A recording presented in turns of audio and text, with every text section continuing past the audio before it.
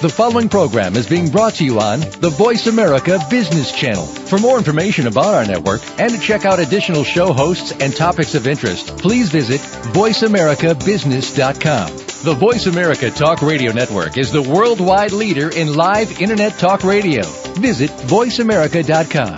The views and ideas expressed on the following program are strictly those of the hosts or guests and do not necessarily reflect the views and ideas held by the Voice America Talk Radio Network, its staff, and management. All financial advice provided on this show is for entertainment and educational purposes only. The financial ideas and strategies discussed are only provided as a starting point for a conversation about money matters. With regard to your particular investments and financial strategies, consult your financial planner, CPA, or investment professional. All your financial decisions are yours and yours alone to make and subsequently are solely your responsibility. The information that is supplied through the context of the radio program and any repurposing of its content by the host or network is a combination and collection of solid financial investment understanding, opinion, and comments. This network, show, and its hosts are not liable for financial strategies, outcomes that you employ in any manner that result in any kind of loss. Shares of corporate sponsors may be the subject of buy or sell recommendations in Jay Taylor's newsletter in accordance with Jay's objective opinion.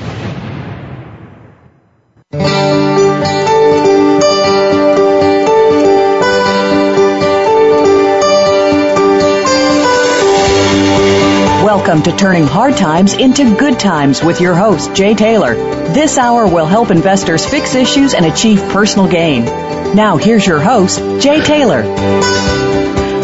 Welcome to Turning Hard Times into Good Times. I'm your host, Jay Taylor, and I am also the author of Jay Taylor's Gold, Energy, and Tech Stocks. And my company, Taylor Hard Money Advisors, also is in partnership with Chen Lin, who publishes What is Chen Buying, What is Chen Selling? And Chen does only now take a waiting list. The only way you can get onto Chen's subscription to Chen's letter, if you're not already a subscriber, is to put your name on a waiting list, and you can do that by going to miningstocks.com. That's mining, MININGSTOCKS.com, or you can call my assistant, Claudio Bassi, in New York, 718-457-1426. You can, however, subscribe to my letter, Jay Taylor's Gold, Energy, and Tech Stocks, without being put on a waiting list. I should mention that a lot of Chen's ideas, we do trade ideas. The two of us pass ideas back and forth.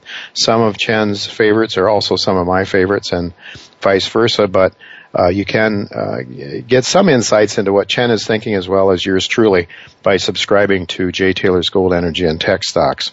I should also mention that the best place to go to access this radio show and virtually everything else I do is Jay Taylor Media, JAYTaylorMedia.com. And there we also have a lot of very interesting articles that are appearing every day, having to do with the markets, in particular with a free market emphasis, and certainly titles, some of the titles on our webpage today. Cyprus catastrophe has people scared to death is an article that's there. It's time to sell copper, somebody is suggesting. A secretive family, solid investments from the Daily Reckoning. Are we poised for phase 3 of the gold bull market? That's an article that I've written and is posted on my website.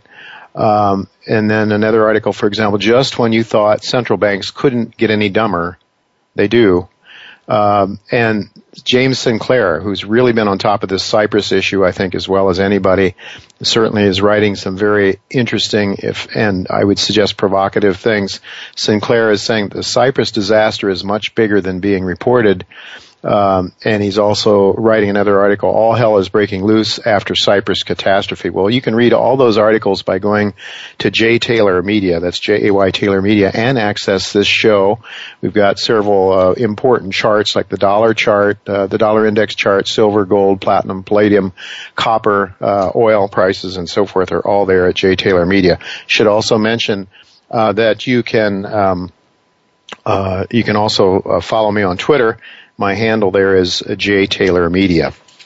Well, I want to thank each of you for listening to this show, making it the #1 show on the Voice America Business Channel. And I also want to thank our sponsors for making the show economically viable. For the first hour of today's show, our sponsors are Brazil Resources, Eurasian Minerals, Dynacor Gold Mines, Golden Arrow Resource Corporation, Miranda Gold, Paramount Gold and Silver Corp, Precipitate Gold, and Renaissance Gold.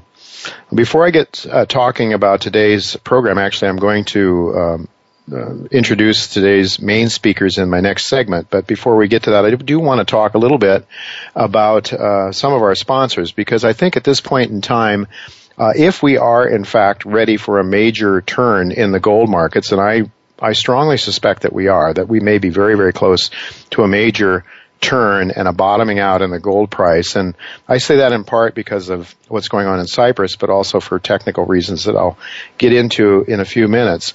But if that in fact is true, then the gold share prices right now, many of the gold mining companies that I follow in my newsletter and the sponsors on this show, you're going to look back at this period of time and say this is one of those woulda, shoulda, coulda moments when I woulda, shoulda, coulda bought Dynacor or Eurasian Minerals or Golden Arrow or Paramount Gold or Precipitate Gold, any number of companies on our list, on my newsletter, in my newsletter, sponsors to this show that are selling dirt cheap, really cheap. I mean, in terms of, and I'm saying that in terms of not so much the more speculative exploration stocks that are really always a roll of the dice in essence, but I'm saying that with respect to companies like Dynacor that is earning a profit, has earned, expects to earn somewhere, I expect it will earn between 20 and 22 cents for the year ending 2012. And we're going to have Jean Martineau,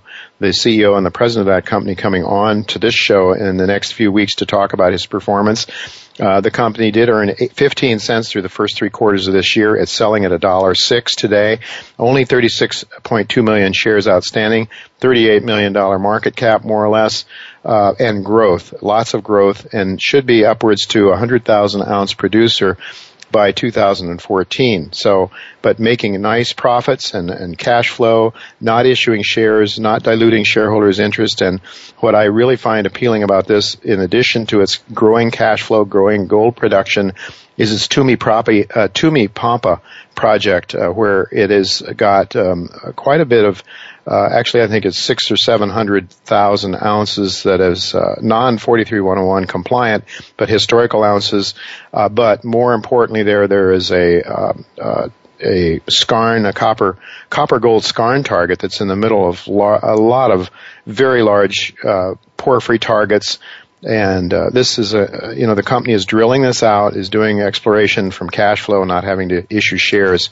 So I really prefer the companies that have the ability to grow internally, and I really like those companies because they don't have to dilute shareholder interest, and they can develop and generate their own capital. And as long as the gold mining industry remains strong as it is now, I think going to get stronger, because I'm seeing the real price of gold starting to rise. I think the real price of gold, as well as the nominal price, is probably bottoming out here, and we should see. I think we should see an improvement again in the major gold mining company profit picture as we go forward in the next number of months. Dynacor, I just mentioned Dynacor. Another really, truly one that I think is really special is Eurasian Resources. We did have President and CEO David Cole on this show last week to talk about things going on. Keep your eyes on what happens out of Turkey. Not only do they have a project that's evolving that will soon bring them cash flow every year, but they have another exploration target that is really starting to look like it could be something quite special, quite big, in fact. And they have major targets around the world with major mining companies spending big bucks to earn into big projects. So at $2 a share or thereabouts, this looks like a very opportune moment to consider buying some shares of Eurasian Resources, which, by the way, I have done with respect to Dynacor, Eurasian Minerals. And I should also mention Precipitate Gold is a company that we did just recently became a sponsor. It is probably the most speculative of the companies that are currently on my list, but they do have some very promising properties in Mexico, and they actually just picked up one in Mexico recently. It looks very, very prospective. Also, one in the Dominican Republic, which was their major project that is next to Gold Quest's major discovery, and that's the company selling at 23 cents, something like that now. Very minuscule market cap, but these are the kinds of stories that I think have the potential to become extraordinary going forward. And I should also mention Golden Arrow Resources, I'm going to be talking to the company's new president, Carlos Mazzi. He's the new president and CEO of Golden Arrow Resources, a very extraordinary man, and with an excellent track record. Also worked with President Clinton and the Frank Giustra organization in trying to help create egalitarian income in third world countries. But anyway, Carlos has had a very, very, very strong background and successful CEO of a company in Bolivia that's done a silver mining company that's done very, very well. Just a real quality guy. So we're going to be talking to Carlos in the last segment of today's show as well. I should also mention, I think it's very worth mentioning, Paramount Gold and Silver, selling at around $2.19. The company just raised $8 million through the exercise of some warrants. That's a company that I think is likely, highly likely to be successful. It's got just under 10 million gold equivalent ounces between the two properties, one in Mexico and the other one in Nevada, the Sleeper Mine in Nevada, and a very strong very strong balance sheet, lots of cash. Just world-class properties that are being developed there as well.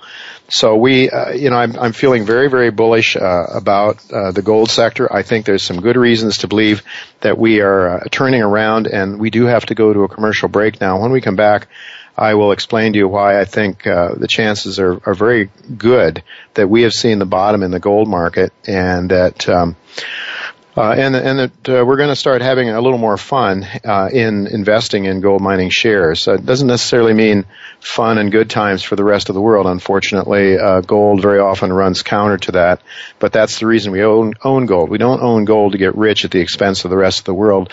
We own gold because we realize gold is real money. It's not fraudulent money like the money that we were being forced at the point of a gun under law to use. Fiat money is money by mandate, by law, and it is a means of confiscating wealth and redistributing it according to the whims and wishes of the power elite. So anyway, we have to go to commercial break. When we come back, I'll have more to say about this bull market in gold, and also we'll introduce and talk a little bit about our main guest today. Don't go away. I'll be right back.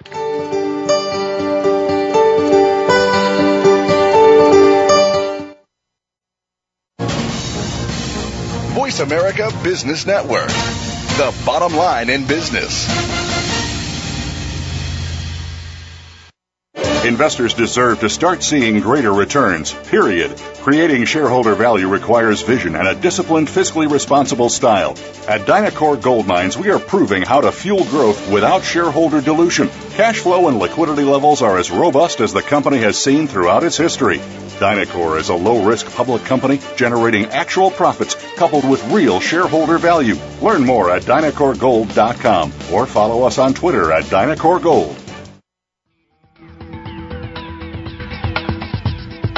Windfall profits happen frequently in gold exploration stocks, but the risk of losses are also common. Miranda Gold enhances prospects of shareholder gains by combining the intellectual capital of geologists, mine finders Ken Cunningham and Joe Herbert with other people's hard dollars in search for elephant-sized gold deposits in politically safe places like Nevada and Colombia. That keeps shareholder dilution to a minimum, so when discoveries are made, major gains are possible. For more, go to MirandaGold.com. Precipitate Gold is focused on exploring and developing its gold properties in the Dominican Republic and Mexico. Precipitate's management team has been responsible for numerous takeovers, with valuations exceeding $280 million. With a successful team and a growing portfolio of quality gold assets, including an attractive concession adjacent to GoldQuest's holdings in the Dominican Republic, the company is well positioned for growth in 2013. For more information, please visit www.precipitategold.com.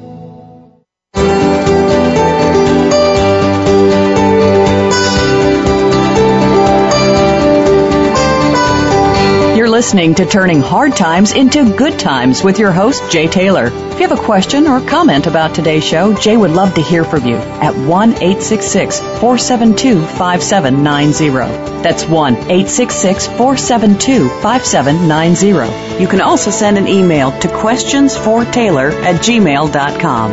That's questions, the number 4, Taylor@gmail.com. Now, back to our program.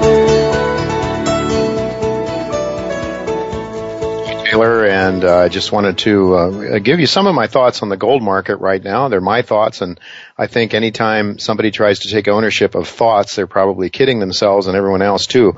All of our thoughts are a composite of the information that we draw on from other people, and so I'm not at all shy about saying who some of those other people are. One that I have a high admiration for his work, his technical work, and his knowledge of history is Bob Hoye, an analyst out of Vancouver. And Bob wrote an excellent piece just recently talking about the gold market, comparing this gold bull market, the secular bull market, and the correction that we've been going through, which has been aggravating, painful, to say the least, for a lot of the companies and gold share or gold bullion investors. He compared this with the stock market the bull market in the Dow Jones going back into the 1990s, around 1994, 1995. And he talked about how that was in a 12-year bull market at that point, the Dow Jones was, and it went into, it had a false a death cross, which is really the 50-day moving average crossing below the 200-day moving average. It's supposed to be a lethal event. And it was. It's a false sign. Then also the sentiment readings of people were just extremely bearish on the equity markets at that point in time at a 5-year low. Well, the same thing has happened with gold. We've seen that death cross for gold, and we saw people coming on CNBC and other places talking about how we had to really watch out because gold is going to spiral downwards forever and ever. And of course, it is held, very, very importantly, gold is held above that 1540 level, and now seems to be rallying on the news out of Cyprus, especially, although I think it started showing some signs of basing before that. But the point is that gold also has gone through this false death cross, and it's also had this 5-year low in sentiment readings. So you couldn't get too much more bearish on gold, and then along comes Cyprus. And this problem in Cyprus, I think, is very, very significant, probably much more than what we are being told it is by the mainstream press. It is really underlying, or let's say, destroying confidence in the banking system in Europe and around the world. Why, especially if this goes through, and I'm not sure that it is, I think they're in fact voting this afternoon or maybe delaying a vote. But if this goes through to essentially just confiscate 10% of your bank account, I mean, why wouldn't people just try to draw it all out? And when that's exactly what's been happening in Cyprus. So, and then they've closed the banks and don't allow banks to transfer money out. But as Jim Sinclair has pointed out, not only is this underlying confidence of people that put their money in banks, but it's also has geopolitical ramifications because apparently Cyprus, it was the Switzerland for the KGB, for the Russian mafia and the dirty money that came out of the Russian mafia. So Jim Sinclair is making the point that if you really don't do this sort of thing to those fellas over there, Mr. Putin and his company, and his country and his KGB friends, if you're going to try to steal money from them, well, those are fighting words, and he's talking about those politicians in Cyprus probably being dead men walking, essentially. So it is very, I think this could be an extremely huge event, maybe a game changer. This whole Cyprus thing could be the straw that breaks the camel's back, as they say. But what it tells me and suggests to me is that they've really undermined the confidence, the con game that the politicians have been involved with. Well, I do want to mention bullishness on the gold share markets in Canada. It looks like we may be bottoming out at 240 on the gold index. I want to also say that I just recently recommended Allied Nevada Gold Corp, one of my favorites in my newsletter, and Dynacor. These are the kinds of companies, cash flow positive, that can grow organically, can grow from cash flow. Now, I do have to mention, as we're almost out of time here for this segment, today I'm going to be talking to John Williams. You talk about dishonesty from politicians. I think John Williams is going to be talking about the economic stats that come out of the United States government are absolutely phony to a great extent, at least, and they are misleading us into believing that things are really better than they actually are. John Williams will be with me at about 4 o'clock. And then I'm really delighted to have with me Dr. Peter Treadway, who's going to talk about his excellent book, investing in the age of sovereign defaults. And this is just a real delight. I met up with Peter some time ago. We'll talk about this book. How can you prepare yourself for the problems that are ahead, and how did we get in this mess? Peter will talk about all of that. And then also at about 4:30, as I mentioned earlier, Carlos Fernandez Mazzi, the new president and CEO of Golden Arrow Resource Corp, will be with me to talk about that company's success and really some exciting things happening right there now with that company's Chinchillas project in Argentina. We do have to go to break now, but don't go away. We'll be right back with Dr. Peter Treadway.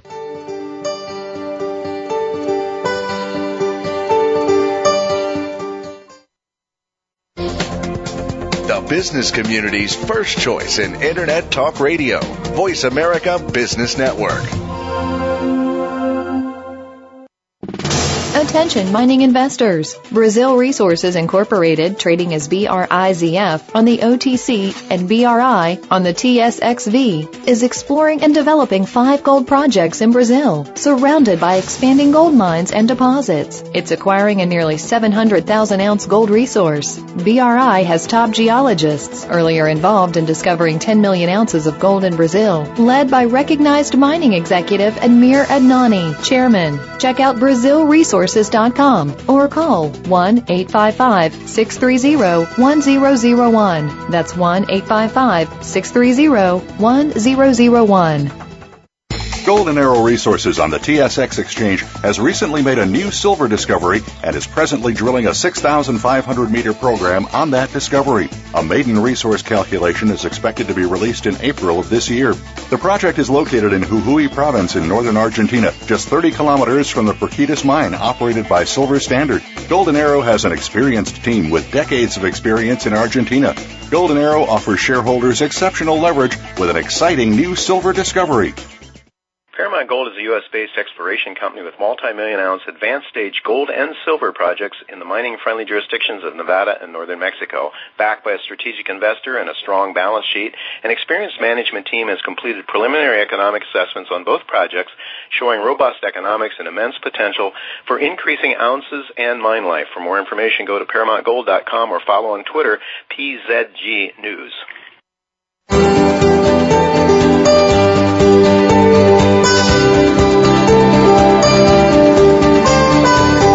You're listening to Turning Hard Times into Good Times with your host, Jay Taylor. If you have a question or comment about today's show, Jay would love to hear from you at 1-866-472-5790. That's 1-866-472-5790. You can also send an email to questionsfortaylor@gmail.com. That's questions, the number 4, Taylor@gmail.com. Now, back to our program. Welcome back to Turning Hard Times into Good Times. I am your host, Jay Taylor, and I'm really pleased to have with me for the first time Dr. Peter Treadway. Dr. Treadway is an independent consultant and money manager and has served as an adjunct professor in Asia, and he is currently a principal of Historical Analytics. That's a consulting investment management firm dedicated to global portfolio management. Its investment approach is based on Dr. Treadway's Wall Street experience. A monthly letter entitled The Dismal Optimist is produced for clients, and Dr. Treadway also serves part-time as a chief economist for CT Risks. It's a Hong Kong company.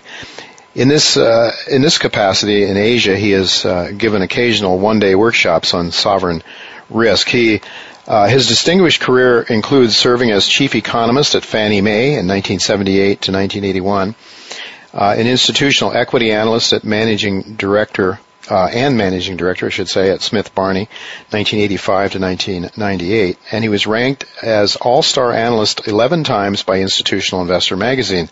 Dr. Treadway holds a PhD in economics from the University of North Carolina at Chapel Hill, an MBA from NYU, and a BA in English from Fordham University in New York. Welcome, Dr. Treadway, to Turning Hard Times into Good Times. Oh, it's good to be here. Good to have you with me. I just picked up a copy of Investing in the Age of Sovereign Defaults, your latest book. It is an excellent read. I really enjoyed it. I think, although I must say that the topic doesn't leave a lot of room for optimism, you do provide a few rays of sunshine here and there through the book, but it really is, I think, a condemnation of the direction of economic policy, or say, in recent years. But we'll let you decide whether that's an accurate characterization or not. But chapter 1, you talk in the book about democracy's fatal attraction of populism, and you talk about the dynamics there in that chapter behind the horrific debt problem that we now face here in the United States and around the world. I want to ask you, we really want to get into that, the pathology of democracy. I think if I read you properly, that's how you see it. That's really led us into this mess. But before we get into that topic, I would like to hit on the topics more in Chapter 2, which you address essentially as the enormity of the global debt problem.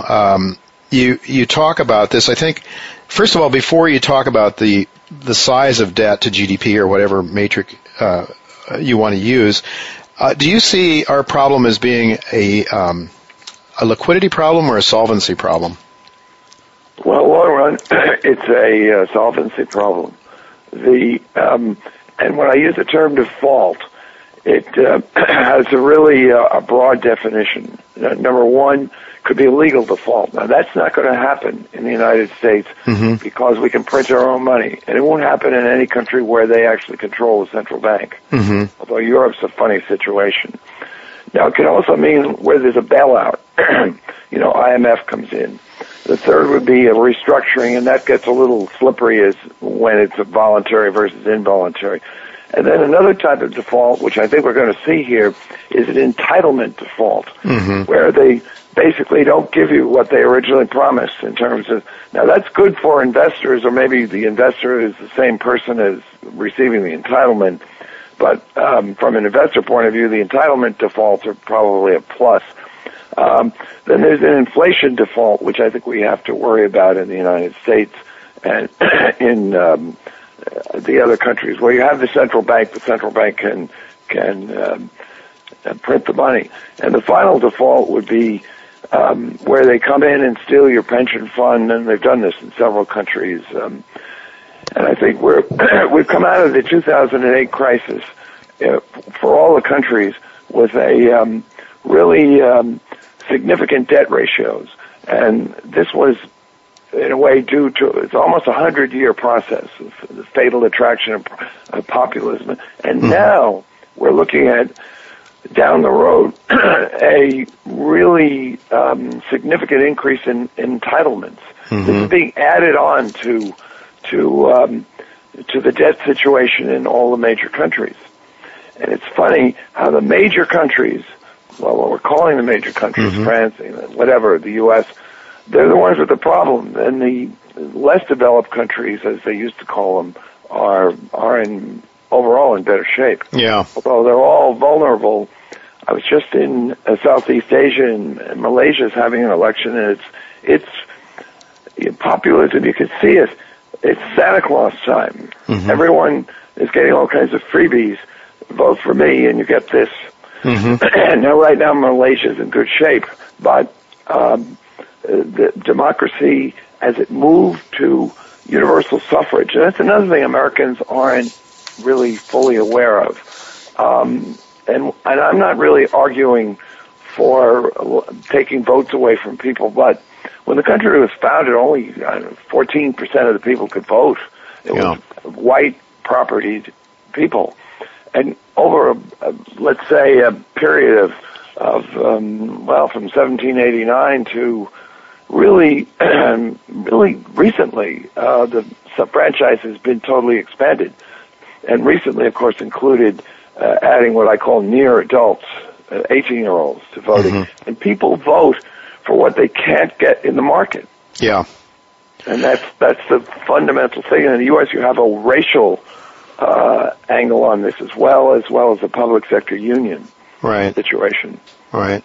Well, in Chapter 2, you talk about the dismal demographics as one of the topics in Chapter 2, and you just sort of hit on that, I think. And I'd like you to perhaps talk about that a little bit more, but the topics in in Chapter 2, it has to do with the sort of the extent of this debt problem.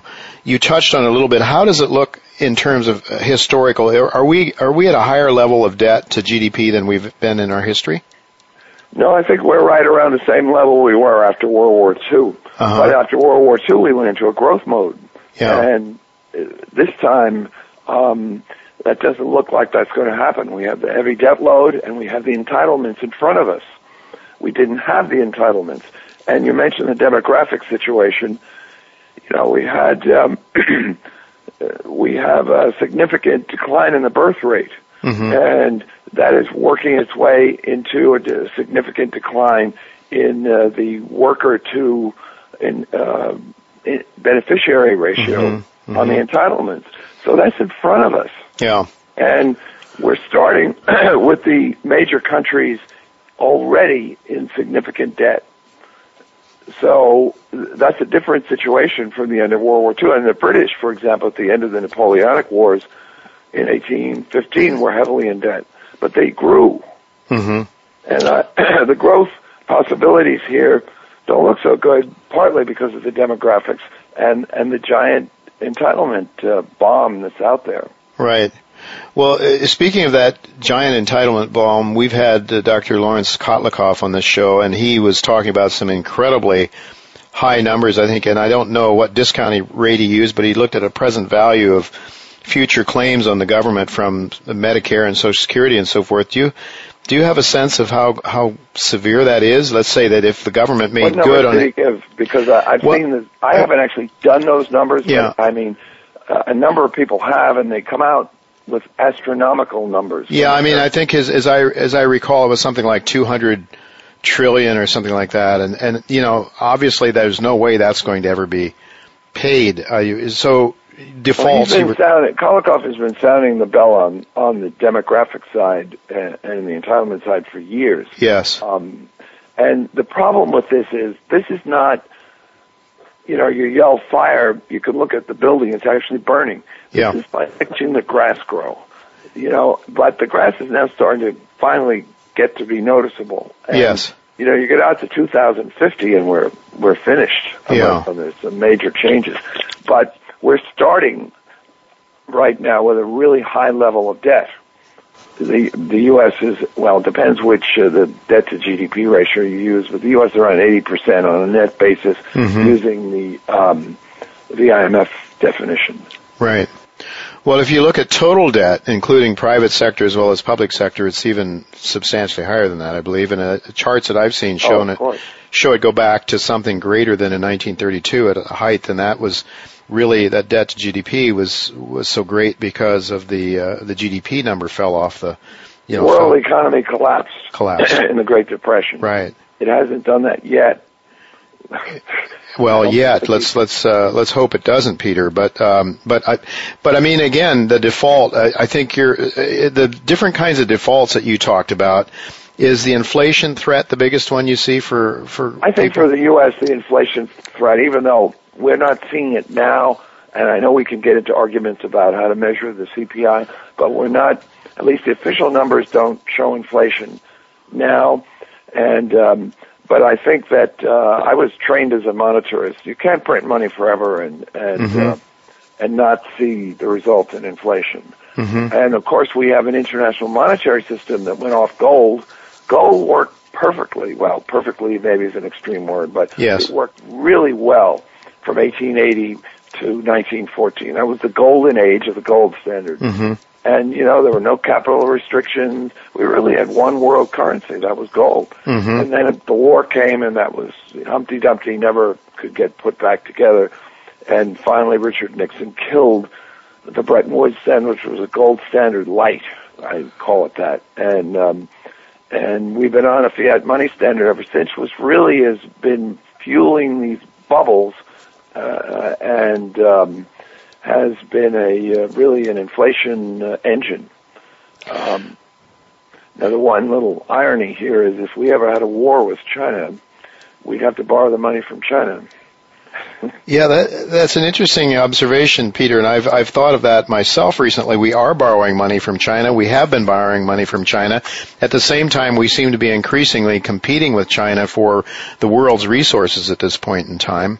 And how is, I mean, I don't know where to go with this because there's so much to talk to you about, but where is the United States now in terms of its funding, of its huge deficit and this growing deficit? How much are we relying on the Chinese? How much are the Chinese buying of our treasuries yet, or have they stopped? Are they staying where they're at? That number's slowed down a little bit. I don't have the exact numbers in front of me, but actually, the way I see it is the Chinese weren't doing us any favors. The Chinese were manipulating their currency so that they could export more. The system allowed that. Mm-hmm. They basically held down the value of the renminbi, what they did was they would go out and buy dollars, and those dollars had to be recycled into the United States, and they wind up loaning us this money. But it was you can sort of view it as vendor financing. Yes, it wasn't. I spent a lot of time in Hong Kong, and you talk to Chinese people, and they think they've done us a big favor. They're like they basically lower the value of the prices of their own products through currency. It's really currency. I shouldn't use the term currency manipulation because it has a political, but it was currency guidance. Put it that way. You're being politically correct, but that I am. I'm not politically correct on a lot of things. No, I can see in reading your book, and this, by the way, folks, is what you really want to. Investing in the age of sovereign defaults. Peter Treadway is not always politically correct, and probably one of the reasons he's appealing for this show, why I have him here. But I have to ask you. I don't work on Wall Street anymore, so I can say. Yeah, so you're free to say what you want to say.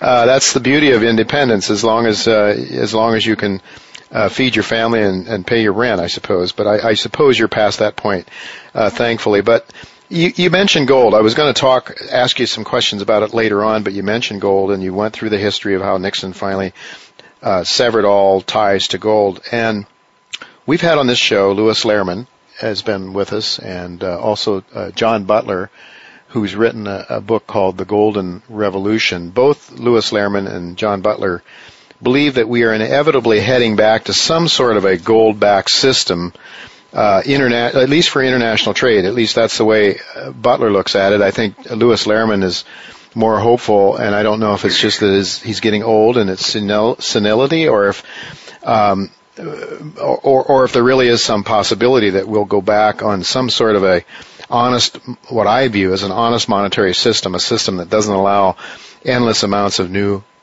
currency to be created.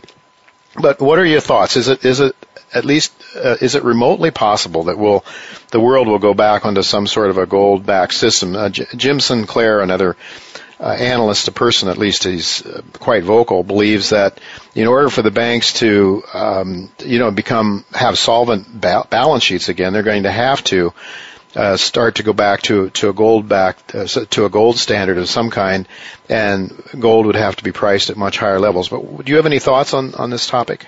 Well, what you just said is correct. If we ever went back to a gold standard, a real one, gold would have to be priced at much higher levels because there isn't enough gold at current prices. Mm-hmm. Now, having said that, I think it's highly unlikely that governments will allow it because governments have a monopoly in creating money, and they're not going to give that up very easily. Mm-hmm. They will go out of their way to levy really heavy punitive measures, I think, on gold if it were to continue to rise to some and really begin to replace fiat currencies. If the minute they sense that, I think they'll come get us with 75% capital gains rates or something like that on gold. Yeah. When I started writing this book, I was much more of a gold enthusiast, but I sort of thought it through, and I became more of an admirer of the way gold operated from 1880 to 1914, and even before 1880. It was phenomenal. and it would be phenomenal again but the governments, the world changed. You have universal suffrage. The populace holds the government responsible. The last time any American government allowed the economy to sort of go on its own was the Depression of 1921, and Warren Harding just refused to allow. He just allowed the thing to go through, and we had a sharp drop and then a recovery and some really good years in the 20s. Last time Hoover was an activist.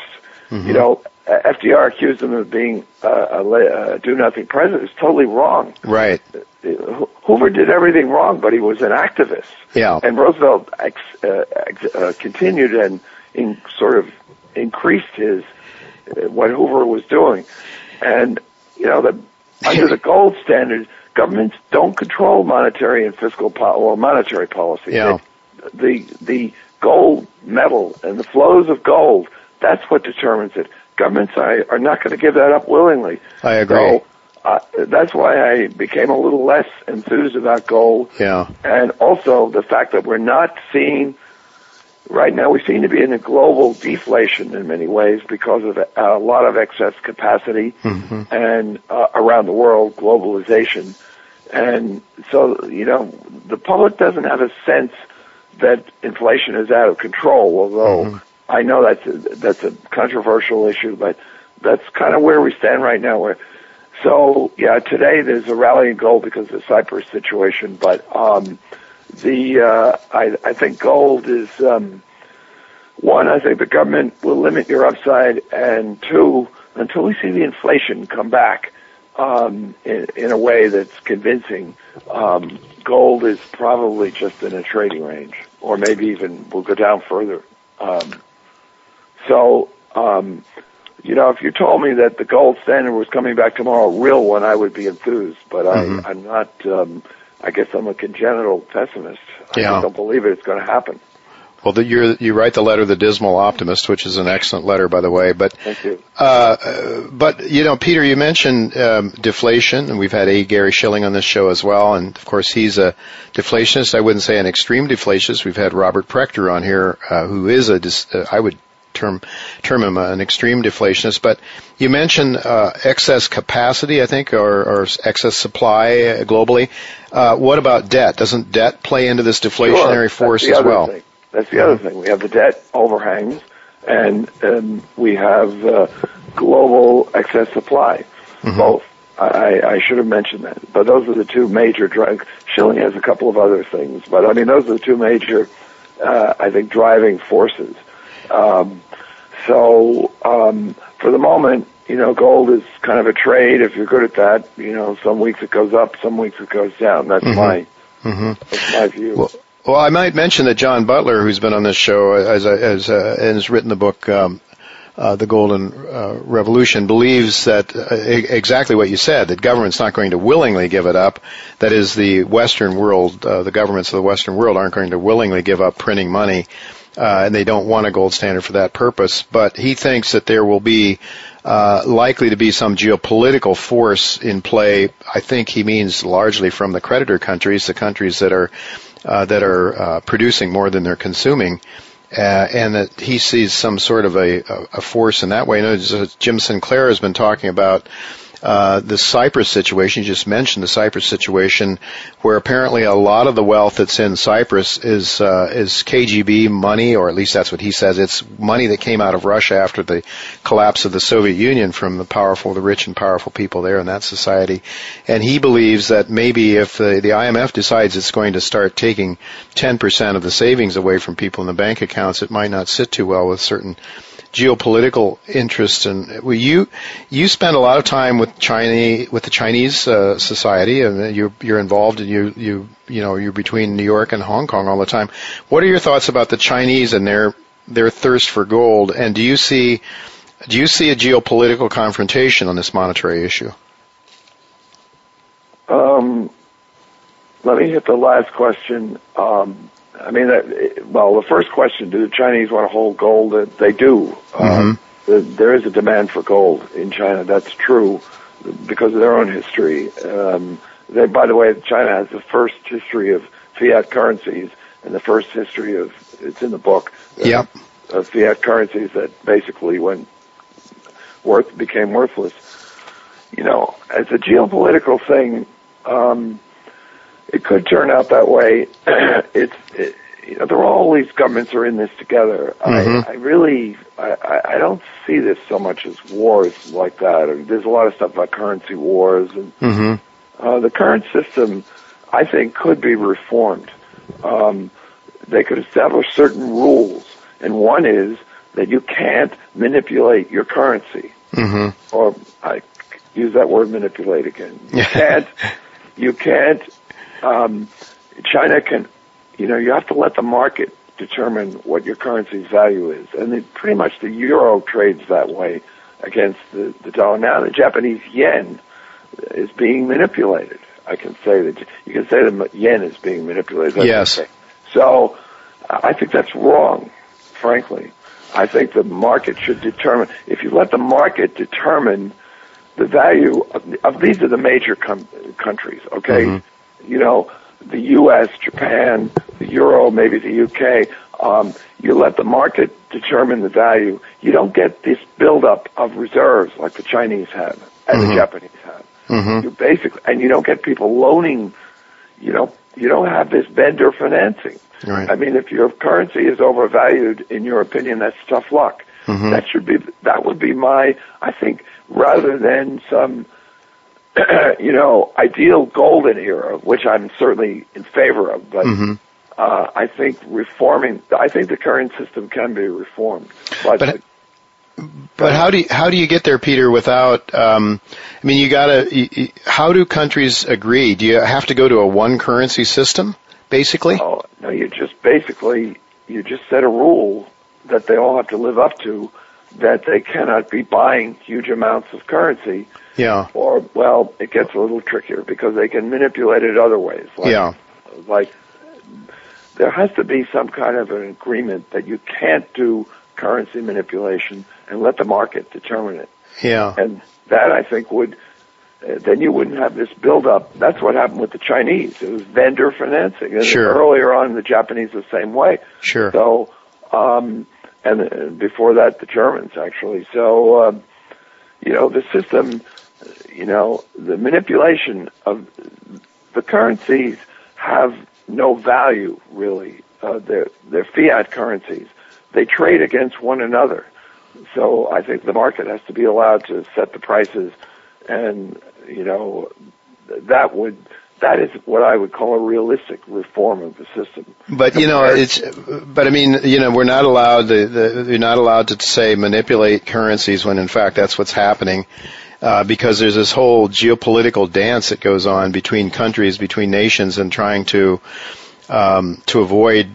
I guess the U.S. has to be careful to the extent that we have a law. The Treasury every year has to certify the Chinese don't manipulate. So that's why I want to say the Chinese, because when you trip a law like that, then you are starting a lot of problems. I don't think that's the right way to handle it. That's why I don't want to say the Chinese are manipulating.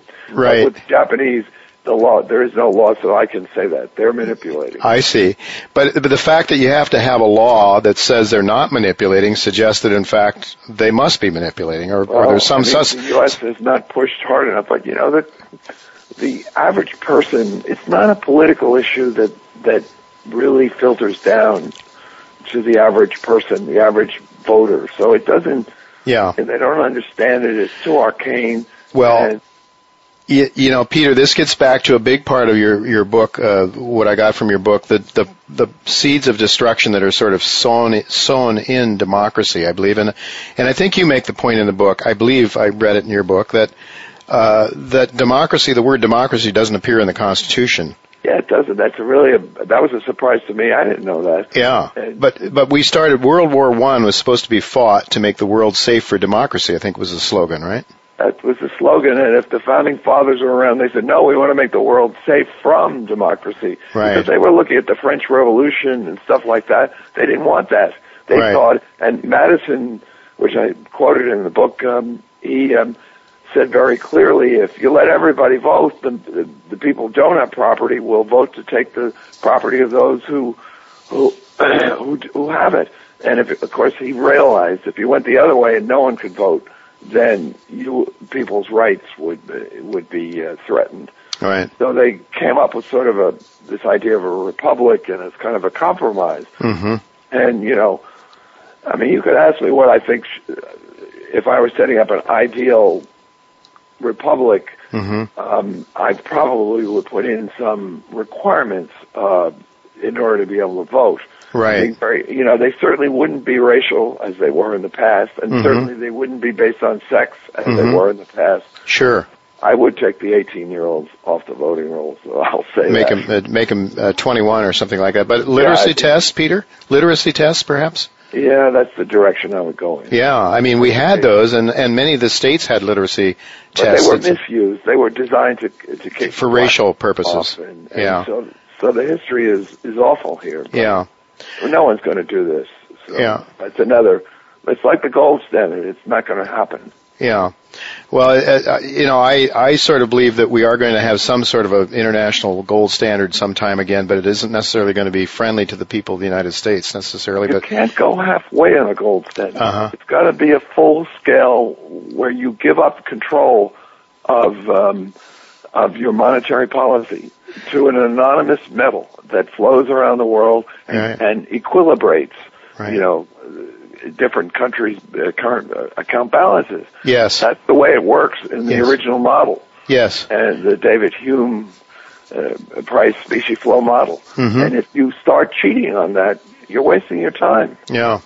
Well, this would be a topic for another discussion sometime, and possibly get Louis Lehrman or John Butler on with you to discuss this. This might be a really interesting.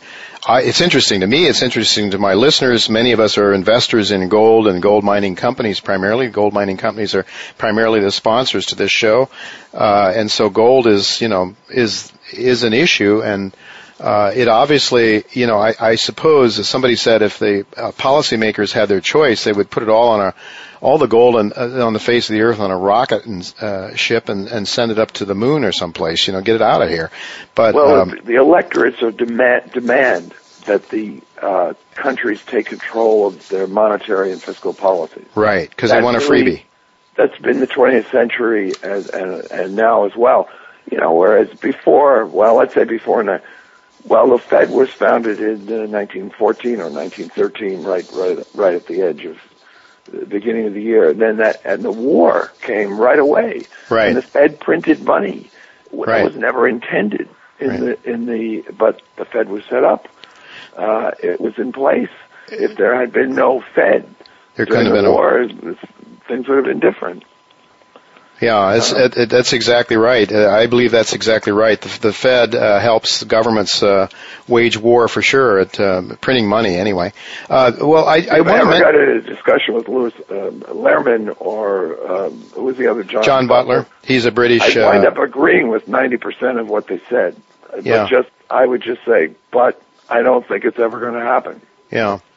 Well, we've had Ron Paul and Louis Lehrman on this show together to talk about. They were the two gentlemen in Reagan's Gold Commission that said we should go back to, or as Louis Lehrman likes to say on CNBC recently, I saw him say we need to go forward to a gold standard. He's very enthusiastic about it, but I share your pessimism, Peter. I'm afraid that it's not going to happen, at least not for a while, until all hell breaks loose. And that's I want to just tell our listeners though again. If you're hoping for all hell to break loose, I hope you make it through the hurricane. We don't want that either. Believe me, we don't want. I mean, one of the things I like to tell our listeners is I'm not a gold bug because I want to get rich when everybody else suffers. I would like to have gold as an honest monetary system to keep us from going through the cycles and the sort of ups and downs that we've had. But I want to just tell our listeners, investing in the age of sovereign defaults is a must-read, and I would also direct them then to Chapter 4, which really addresses the international monetary system and the desperate need for repair. So I hear what you're saying, Peter. You think there's a good chance that we might be able to do something that would limit the ability, or that would try to keep nations keep each other in check from manipulating their currencies. That is, creating excessive amounts of money and manipulating the exchange rate to try to get an advantage. Do you see us now being in a sort of a 1930s beggar thy neighbor situation, the currency wars that people are talking about? Do you think it's comparable? A little bit with the Japanese. Yes. Mm-hmm. But we're not in a 30s situation, but the Japanese situation is unfortunate. And you see the Asian currencies like the Sing dollar have weakened as you know, they've almost had to push their currencies down as the Japanese currency went down. I don't approve of what Japan is doing. Yeah. Japan and China have this model of managing the economy. It's protectionist. Well, with the Japanese it had been, and now it is again, lowering the value of the currency. There's so many structural reforms that Japan needs and has never been willing to undertake. And of course, Japan's birth rate is one of the lowest in the world. Mm-hmm. It's all of the Confucian societies, including China, including Singapore, Korea, they all have really low birth rates. In China, it's not the one-child policy. There was an article in the Journal about this today, but it's not the one-child policy. Really, it's the same thing that's driving low birth rates in Singapore and Korea, whatever that is, in Japan. Mm-hmm. So the Asian situation is sort of, I guess, excessive. You know, there's a problem there. Peter, we are almost out of time here, regrettably, because there's so much more I wanted to ask you about. But you hit on deflation, but I gather in reading your book that you're really worried more about inflation longer term. Do you think could we be in for a serious deflationary threat here in the near term, and then off to letting all hell break loose with the printing presses, or what? What's your scenario? Well, in Europe, you had some of the peripheral states, their government debt yields went way up before they got bailed out by the European Central Bank. But the inflation rates didn't. I don't know, we could get into a weird situation here where the U.S. debt yields go up and inflation doesn't. That's even possible. We're going into an unknown kind of situation. Mm-hmm. We've never had central banks really print like this. And they're not actually printing, they print high-powered money. It's not the M1 or M1, M2 money that they don't control that directly. They control the monetary base. Mm-hmm. And so far they've gotten away with the printing. Yeah. Now the money is showing up as excess reserves around the world. Well, I was brought up as a monetarist. Right. I cannot believe that this can go on forever. And it's definitely, like in Hong Kong or in the U.S., you buy a house, interest rates are really low. Mm-hmm. I mean, they're they're not nothing on the mortgage end, but they're really low. What happens if those rates start to go up again? It's distorting the investment process. Oh, for sure. I mean, David Stockman, who we played a speech that he gave. David was saying that Mr. Bernanke is in the process of destroying capitalism from the inside out by destroying the capital markets, holding interest rates where they are. Peter, there's so much more to talk about. I might mention to our listeners that it's not all doom and gloom. There is some rays of hope and sunshine. In Chapter 1, Peter Treadway talks about his optimism. There's some kernels of optimism there for sure. I think it's a very, very interesting Technology book. Is accelerating at an accelerating rate. That's a Ray Kurzweil line, but that's going on at the same time. There was a headline in one of the business journals this week about the U.S. is doing well in spite of its government. Right. Well, certainly in fracking, oil and gas. These are, and Obama's done everything he could to prevent it from. Yeah, but it's happening anyway. It's happening anyway. Right. And the computer technology, and the U.S. is such a. So many companies, they're here. Europe is much more tied up in rules and regulations. Yeah, so we still have a lot of things going for us. I think we do. May be bad in a way. I mean, the U.S., when I first started writing the book, I thought the U.S. was going to really run into a wall within a year or two. But I get more, in a sense, more optimistic that we have more rope to which to hang ourselves than I thought we did. Yeah. Well, thank you very much, Peter. Unfortunately, we're out of time. I'd like to get you back on sometime to talk about the gold standard, your monetarist economics, your views there for sure. Would love to hear what you think Milton Friedman would say now if he was alive and well with us. I don't want to sound cynical, but he managed to check out just at the right time. We should all be so lucky, I suppose, is to find to meet our maker at the right time. But in any event, I want to thank you very much, Peter, for being with us today. It's really a pleasure talking to you, and I just can't recommend highly enough Investing in the Age of Sovereign Defaults. It's an excellent read, very entertaining, very easy read, but I think full of a lot of reality and some optimism, too. So thank you very much, Peter, for being with us. Well, folks, don't go away. We're going to be right back after the commercial break with John Williams. John Williams is going to tell you that what you're seeing from the government isn't necessarily what he sees in terms of inflation and unemployment and the like. So I think very important information from John Williams as well. Don't go away. We'll be right back.